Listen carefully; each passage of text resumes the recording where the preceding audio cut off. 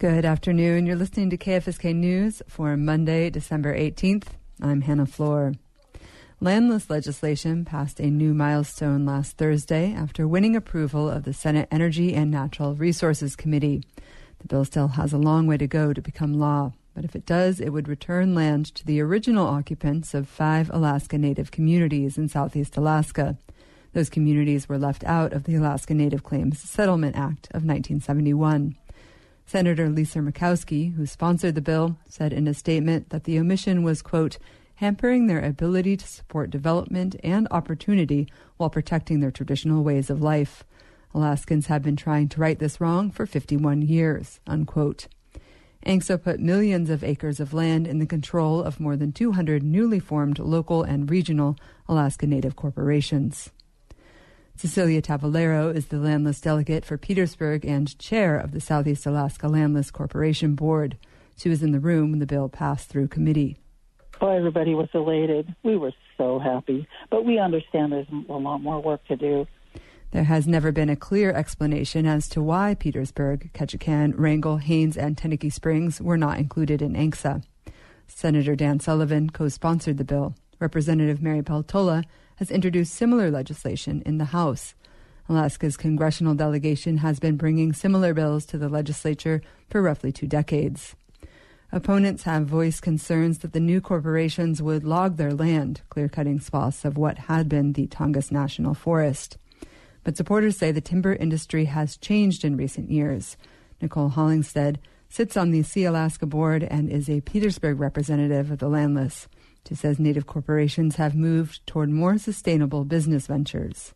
The industry in the Tongass is no longer focused on huge harvests of timber, and we've had such long, engaging conversations with the conservation community that many of the largest conservation societies in the nation are moving either to neutral or to support our legislation. The Wilderness Society recently reversed years of opposition to voice their support for the legislation.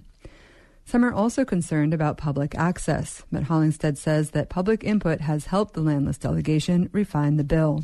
We've got such strong language ensuring public access in perpetuity for recreation activities, your favorite hunting spot, where you like to pick berries.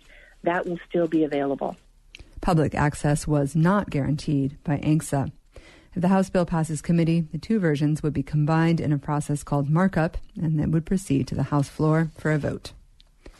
Petersburg's Borough Assembly will meet tonight at 6 p.m. in the Assembly chambers to review several new items of business, including a resolution to sell a decommissioned fire truck for $1.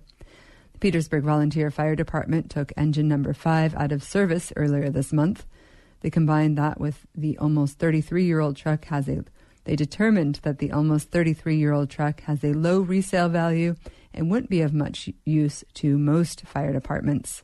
But they said it could be of use to a community that doesn't have any firefighting equipment at all, like the city of Hyder on Prince of Wales Island. Hyder recently reestablished its fire department and is in need of a truck.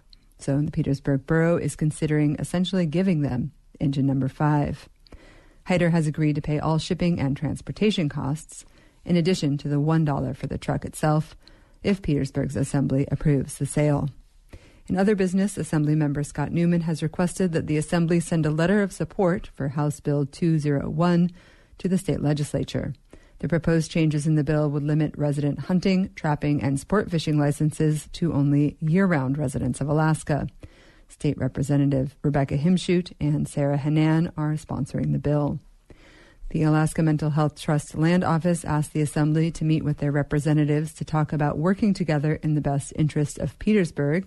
At tonight's meeting, the Assembly is slated to choose a date for that meeting in early 2024. And again, the Assembly will hold its regular meeting at 6 p.m. tonight in the Assembly chambers. KFSK will broadcast the meeting live and post the recording on our website, kfsk.org. Anyone from the community can join the meeting in person, by phone, or on Zoom. You can find more information on KFSK's community calendar at kfsk.org. And Borough Business is a live call-in show with Borough officials. They'll talk about today's agenda, and the program starts at 12:30 p.m. here on KFSK. If you'd like to ask guests a question, you can call 907-772-3808. And there is more information on KFSK's community calendar.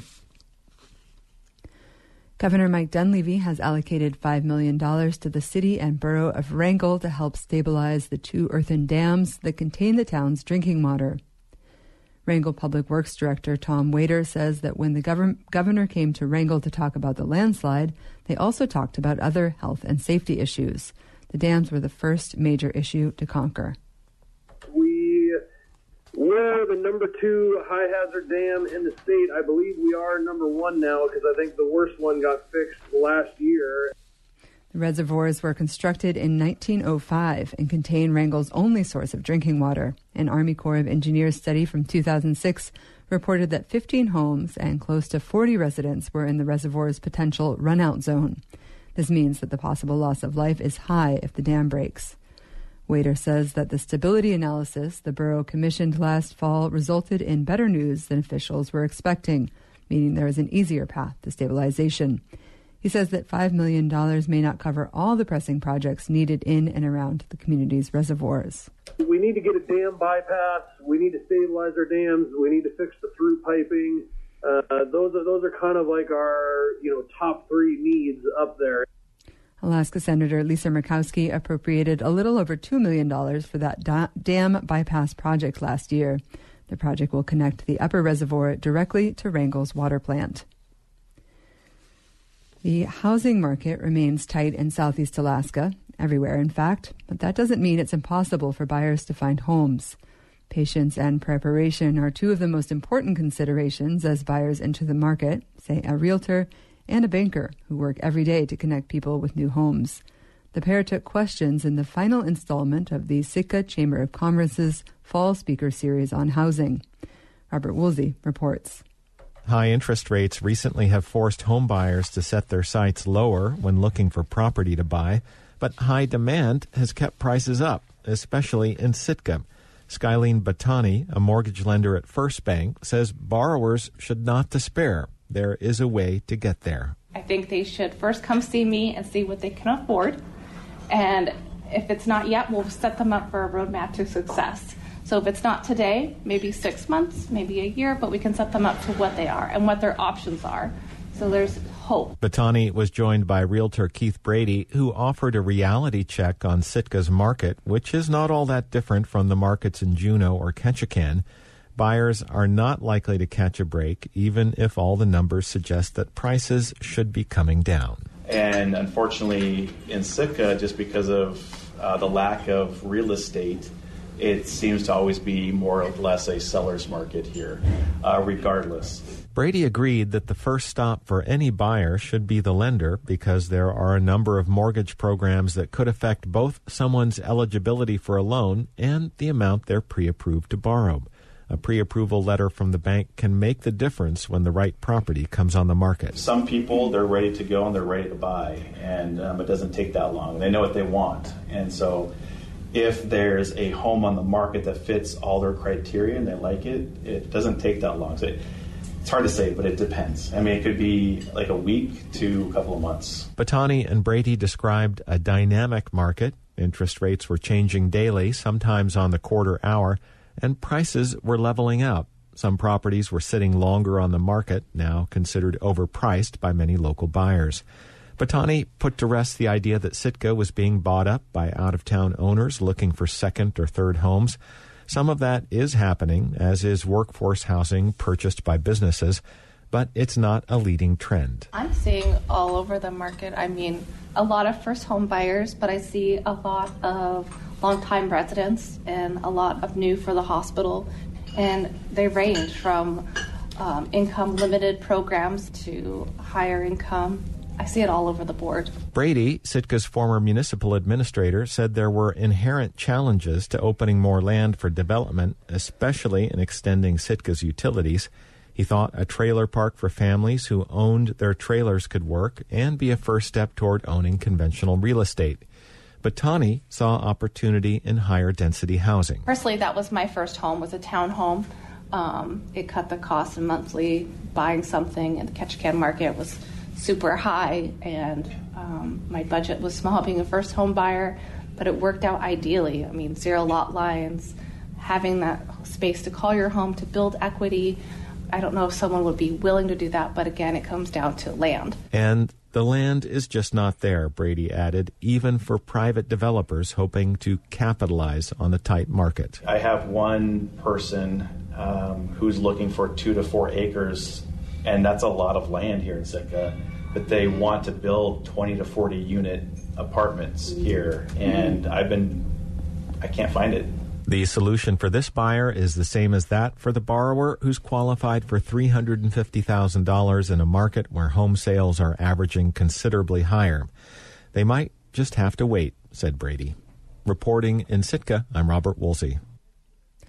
Last month, a federal commission aimed at addressing the crisis of missing and murdered Indigenous people finalized its report to Congress. That's after the Not Invisible Act Commission heard from people across the country for over 18 months who shared their experiences, expertise, and recommendations. And there's a chapter in the report dedicated specifically to issues facing Alaska's Indigenous people.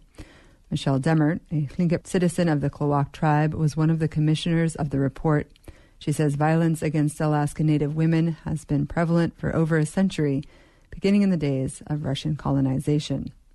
We protected our women and children best we could, but as there was more contact with the outside and less power recognized of our native villages, the more problems that we had. Demert, a longtime tribal judge and attorney, says when Alaska became a state, it was classified under Public Law 280, which gave the state government jurisdiction over federal tribal lands. She says most lower 48 tribes fall under federal jurisdiction and receive federal support. It sort of was a way for the federal government to absolve themselves of the crimes or any of the jurisdictional issues that might be confronted. The Alaska chapter of the Commission's report contains several recommendations, including allowing tribes and tribal courts the flexibility to self-govern, more coroner and missing and murdered Indigenous women response teams in rural hub communities like Kotzebue and Nome, and a request from the Department of Justice to look into the state of Alaska's records on investigating suspicious deaths. Crowds joined Governor Mike Dunleavy at the governor's mansion in Juneau to celebrate the holiday season last Tuesday. Alaska Public Media's Eric Stone stopped by to see the sights. Governor Mike Dunleavy welcomed crowds into his official residence, doing what politicians do, shaking hands, saying hi, and, of course, holding babies. Happy Hanukkah, Merry Christmas, Happy New Year. We're going into the holiday seasons, and here at the open house, we're going to have, hopefully, several thousand people coming through. And as always, there are plenty of cookies to share. 21,350 of them in all. Have you found a favorite so far? Anything chocolate's my favorite. Kenny Gallahorn is visiting from Palmer. Very, very beautiful, Christmassy. I like it. Cookies are delicious. And he's not the only one enthralled by the array of baked goods. Russian tea cookies are to die for. I love them. It's really great. Yeah, everything was good. Too much sweets for me, though. It was really good, though. It's Jay Rebau's first time at the annual open house. It's great. I walk past this mansion every day during workout, at break time, so it's awesome I get to do this. It's really awesome. But Rebau isn't just here for the cookies, nor the 79 pounds of toffee and brittle, 57 pounds of chocolate, nor the 50 pounds of fudge.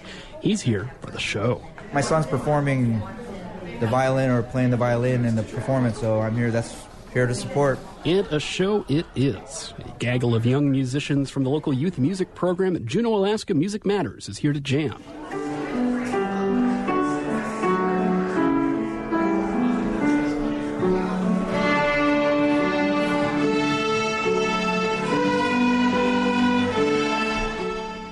Alaska's First Lady, Rose Dunleavy, is a fan.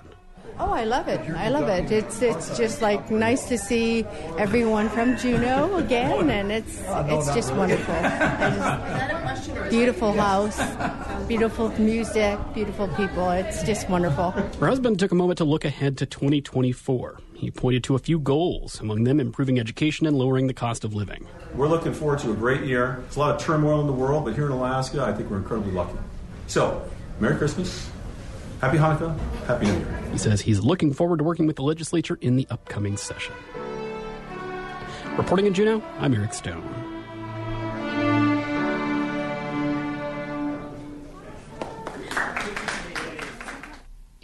For KFSK, I'm Hannah Floor.